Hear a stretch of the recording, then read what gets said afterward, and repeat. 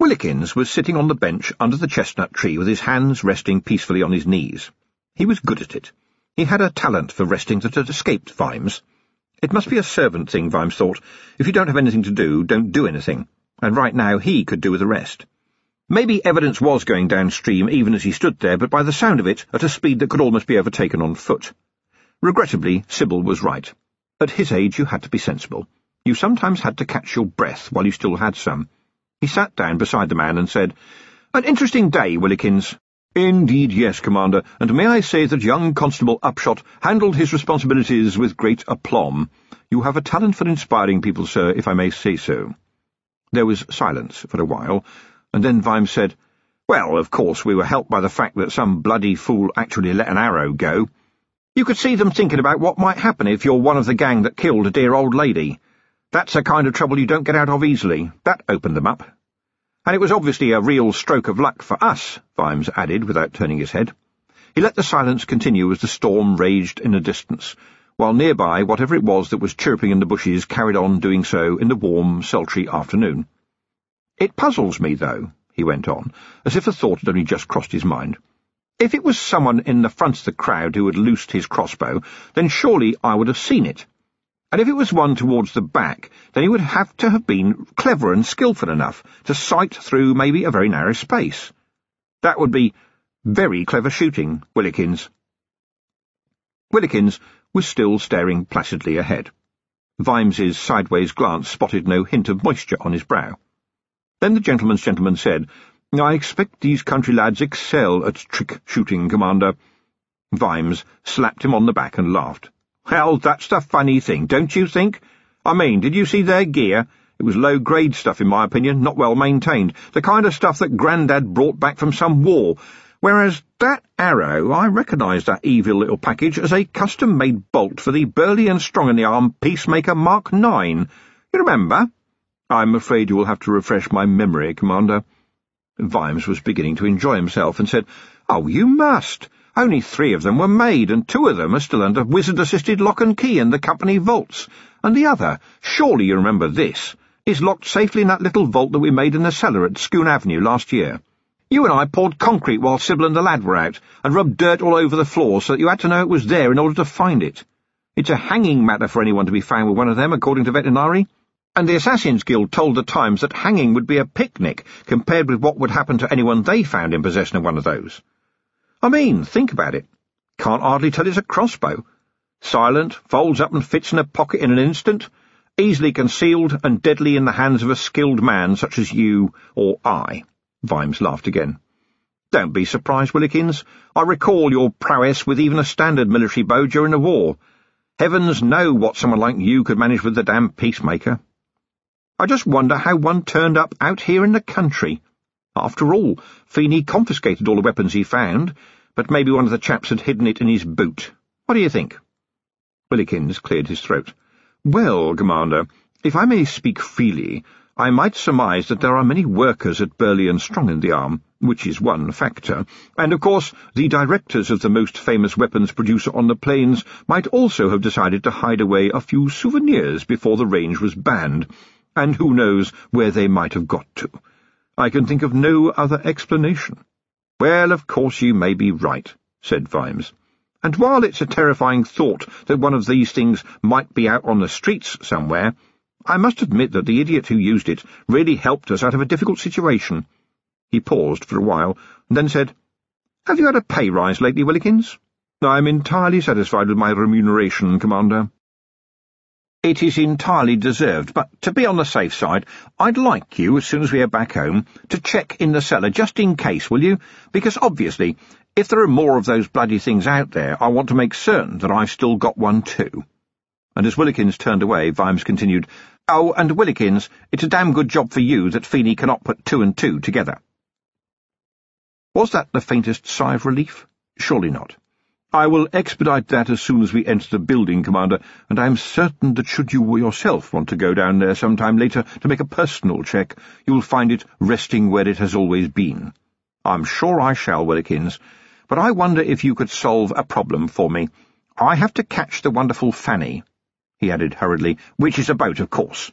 "Yes, sir, I am aware of the vessel in question. Remember that I'd already been here for some time before you and her ladyship arrived, and I happened to be near the river when she went upstream. I recall the people pointed her out to me. I was given to understand that she was going up to Overhang to load up, probably with iron ore brought down from the dwarf mine, which rather surprised me, given that normally they smelt directly at their mines and export the bar stock, this being a more economical method, sir." "Fascinating," said Vimes, "but I think that however slow it goes, I ought to get after her." Feeney was just emerging from the cottage. "I've heard about the boat, lad. We should get going while it's still light." Feeney actually saluted. "Yes, I have that in hand, sir. But what about my prisoner? I mean, my old mum could give him his meals and empty his bucket for him. Won't be the first time she's had to do that sort of thing. But I don't like leaving her by herself, right now, if you get my thinking." Vimes nodded. Back home, he only had to snap his fingers for a watchman to become immediately available, but now, well, he had no choice. "Willikins." "Yes, Commander." "Willikins, against my better judgment, and I dare say yours, I hereby appoint you to the rank of Special Constable, and I command you to take the prisoner back to the hall and keep him under lock and key there. Even a bloody army would be mad to attack the hall with Sybil in it. But just in case, Willikins, I can think of no man better suited to guard my family." Willikins beamed and saluted. "Yes, sir. Orders received and understood, sir. You can depend on me, sir. Only, well, when we get back to the city, could you, please not let anyone know that I was a copper for a while? I have friends, sir, dear friends, who have known me for a long time, and they would cut my ears off if they heard I was a copper." "Well, far be it from me to whiten a man's name against his will," said Vimes. "Do we have an understanding? I'd be grateful if you could refrain from too much adventurousness. Just guard the prisoner and ensure that no harm comes to him. If this means a little judicious harm has to come to someone else, I will regretfully accept the fact." Willikins looked solemn. "Yes, sir. Fully understood, sir. My comb will not leave my pocket." Vimes sighed. "You have a great many things in your pockets, Willikins. Ration their usage, man. And by the way, please tell Sybil and young Sam that Daddy is chasing the bad men and will see them again soon." Feeney looked from Vimes to Willikins. "Glad that's sorted out, gentlemen," he said, and smiled nervously. "Now, if you're ready, Commander, we'll just go along to the livery stable and pick up a couple of horses." With that, he began to walk smartly down to the village, leaving Sam Vimes no alternative but to follow. Vimes said, "Horses?" "Absolutely, Commander. From what I hear, we should catch up with the Fanny in an hour. To tell you the truth, we could probably outrun it, but it's best to be on the safe side, don't you think?" Feeney looked sheepish for a moment, and then added, "I don't usually ride much, sir, but I'll try not to disgrace myself in front of you." Vimes opened his mouth. Then Vimes shut his mouth, trapping the words, "Lad, I'd rather ride a pig than horse, if it's all the same to you. I mean, pigs just run along, but horses... Most of the time I've got nothing against horses. Then I come down very firmly against horses, and then I'm shot up in the air again, so that once more I have nothing against horses. But I know that in half a second the whole damn thing starts again. And yes, before you come out with the whole business of, it's all right if you rise up when they go down, let me say that has never, ever worked for me, because then I'm either above and a little behind the horse, or against the horse so firmly that I'm really glad that Sybil and I have decided to have only one child." Feeney was, however, in keen and chattering form. "I expect there were a lot of horses at Coombe Valley, eh, sir?" And Vimes was stuck. "Actually, lad, the trolls have no use for them, and the dwarfs are said to eat them, on the quiet." "Gosh, that must have been a blow to a fighting man like yourself, Commander." Fighting man? Maybe, Vimes thought, at least when no alternative presents itself. But how in the seven hells did you get the idea that I'm comfortable even looking at horses? And why are we still walking towards some barn that is going to be full of the wretched things, stamping and snorting and dribbling and rolling their eyes backward like they do? Well, I'll tell you why. It's because I'm too damn scared to tell Feeney that I'm too damn scared. Pah! The story of my life. Too much of a damn coward to be a coward. Now Feeney pushed aside a heavy wooden gate, which to Vimes's susceptible ear creaked like a fresh gallows, and he groaned as they stepped through. Yes, it was a livery stable, and it made Vimes liverish. And there they were, the inevitable hangers-on, bandy-legged, no more than one button on their coats, and a certain suggestion of rat about the nose and wishbone about the legs. You could have played croquet with them, Every one of them had a straw in his mouth, presumably because that's what they lived on. And, helplessly, Vimes was introduced to men who knew they had heard of him, very big policemen, certainly, while Feeney painted a picture of him as just the sort of man who would insist on riding the swiftest beast that they had installed in the stalls. 2 evil-looking mounts were led out, and Feeney generously brought the larger over to Vimes. "There you go, sir, back in the saddle again, eh?" he said, and handed him the reins. While Feeney was negotiating the hire, Vimes felt something tug at his leg, and he looked down into the grinning face of Special Constable Stinky, who hissed, "Big trouble, fellow policeman, colleague. Big trouble for man scared of horses, damn right. Hate horse, can smell fear. You take me, policeman. I fix. No worry. You need Stinky anyway, yes. You find frightened goblin. Panic, panic, panic. But Stinky say, shut goblins. This man, despite appearances, not too much of an arsehole, yes indeed." The wretched little goblin lowered his cracked voice still further, and added, so that Vimes could barely hear it, "And Stinky never ever said anything about policeman's shirt-washing man and very cross bow, hey, Mr. Vimes? There is no race so wretched that there is not something out there that cares for them, Mr. Vimes." The words hit Vimes like a slap in the face. Had the little bugger said that? Had Vimes really heard it? The words had dropped into the conversation as if from somewhere else, somewhere very elsewhere. He stared at Stinky, who rattled his teeth at him cheerfully and swung himself dreadfully under the horse, just as, on the other side of the yard, the brains trust of debating equestrian experts settled the negotiations with Feeney. The apparent boss spat on his hand, and Feeney, against all public safety procedures, spat on his hand, and then shook hands, and then money changed hands, and Vimes hoped it had washed its hands. Then, in front of Vimes, possibly to its own amazement, the horse knelt down. Vimes had only seen that in a circus, and everyone else acted as if they'd never seen it at all.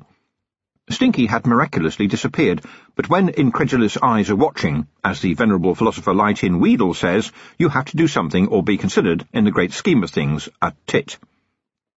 And so Vimes went bow-legged, and shuffled along the horse as nonchalantly as he could, and made the strange clicking noise that he'd heard ostlers use for every command, and the horse got to its hooves, raising Vimes as gently as a cradle, to the astonishment and subsequent wild applause of the bandy-legged throng, who clapped and said things like, "Bless you, sir, you ought to get a job in the circus."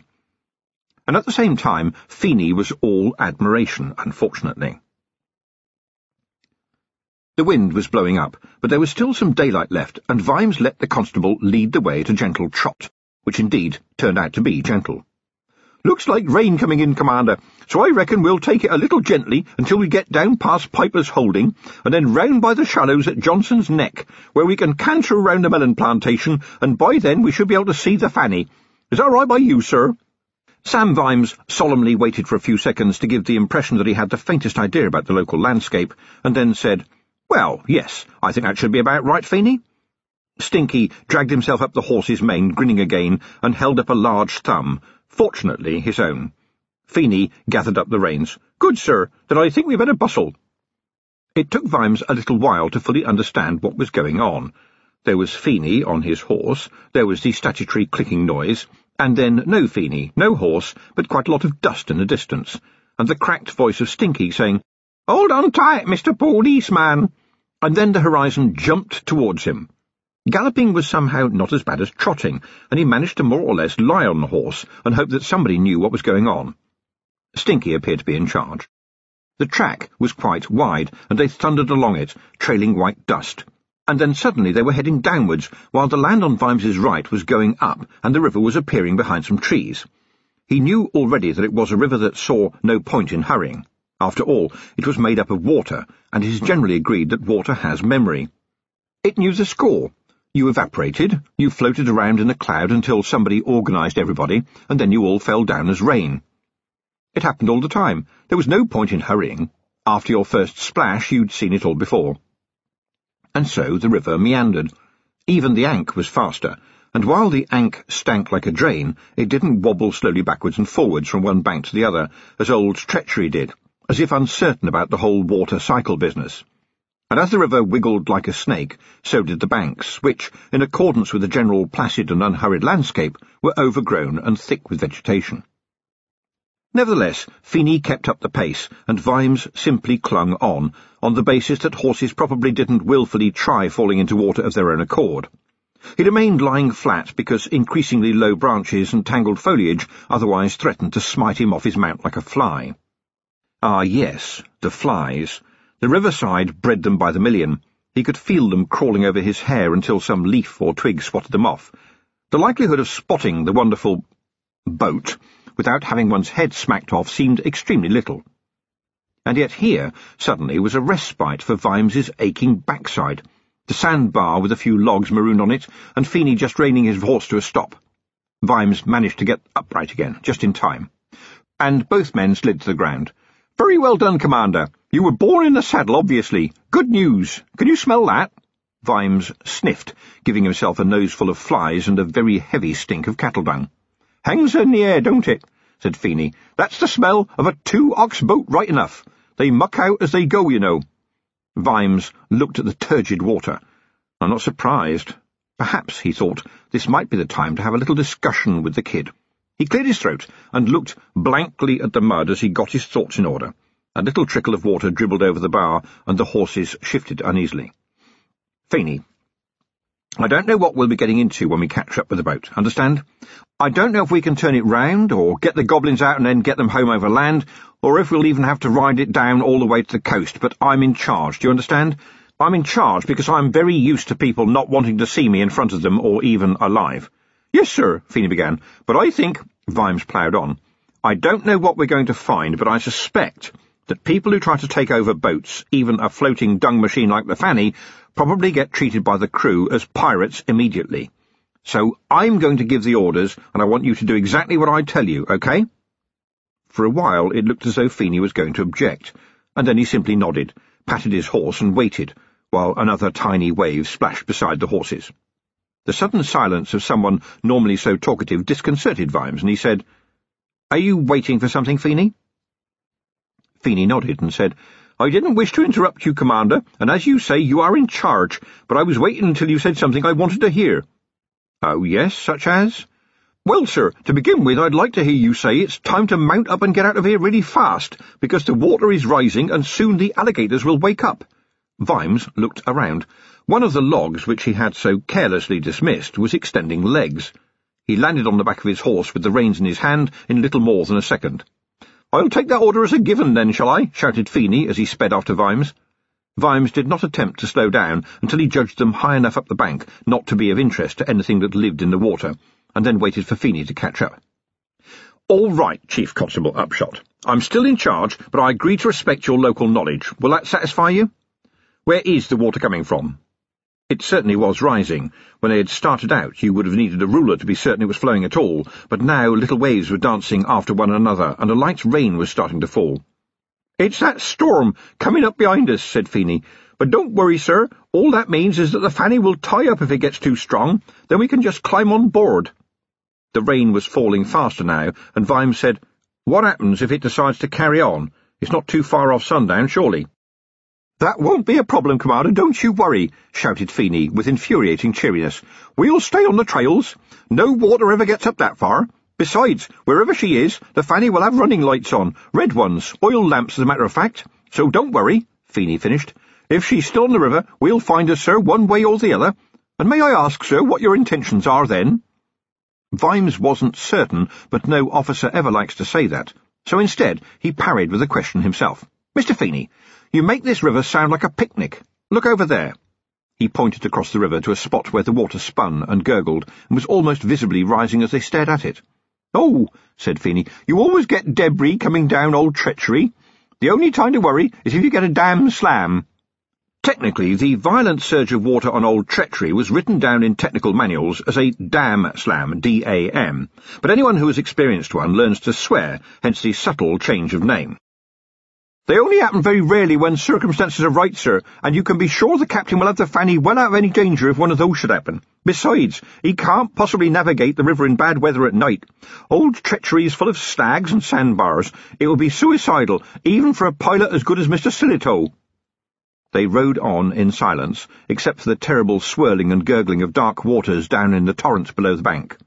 Only a little daylight remained now, and it was a dirty orange, helped out occasionally by flashes of lightning, followed by stone-cracking thunder. In the woods on either side of the river, trees lit and occasionally burned, which was, Vimes thought, at least a help to navigation. The rain was soaking his clothing now, and so he shouted, in a voice which betrayed his belief that he would not like the answer to what he was about to ask, "Apropos of nothing, and just to pass the time, lad, would you tell me what exactly a dam slam is?" Feeney's voice was initially drowned by a thunder roll behind them, but on the next go he managed, "It's an occasional phenomenon caused by a storm getting stuck in the valley and the debris of the storm getting piled up in a certain way, sir." Stinky scrambled up from who would dare to speculate where and up onto the horse's head. He glowed with a faint blue corpse light. Vimes reached out a finger to touch him, and a tiny blue flame danced across his hand. He knew it.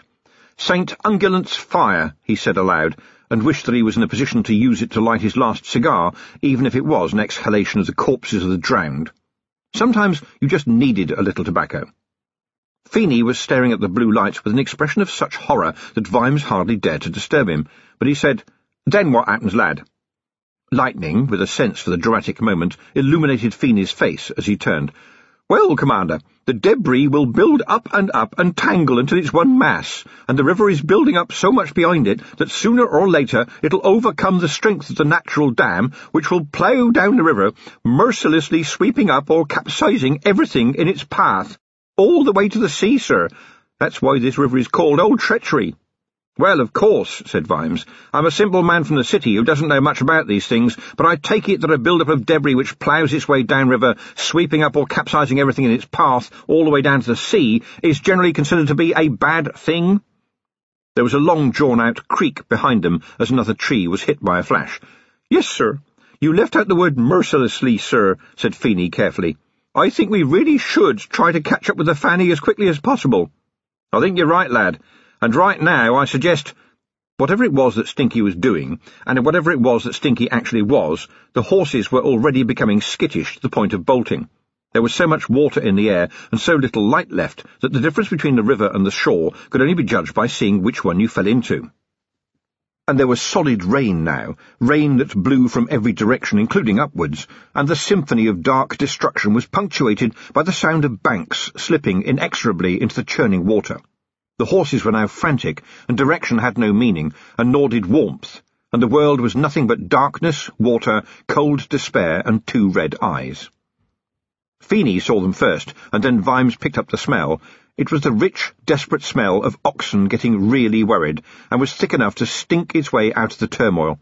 Amazingly, the boat was still churning the water, making progress of sorts despite the fact that its trailing flotilla of barges was jackknifing, tangling, and generally swishing across the river like the tail of an angry cat. "Why didn't she tie up somewhere?" shouted Feeney to the storm. It sounded like despair, but Vimes dismounted, grabbed the sticky shape of Stinky, and slapped his horse on the rump. It certainly stood a better chance by itself now than it did with him, after all. And then, for a moment, his inner eyes looked at Coombe Valley. He had nearly died that day as water poured off the valley walls and thundered through the endless caves in the limestone, smacking him against the walls, banging him on the floors and ceilings, and finally dropping him on a tiny beach of sand in utter darkness.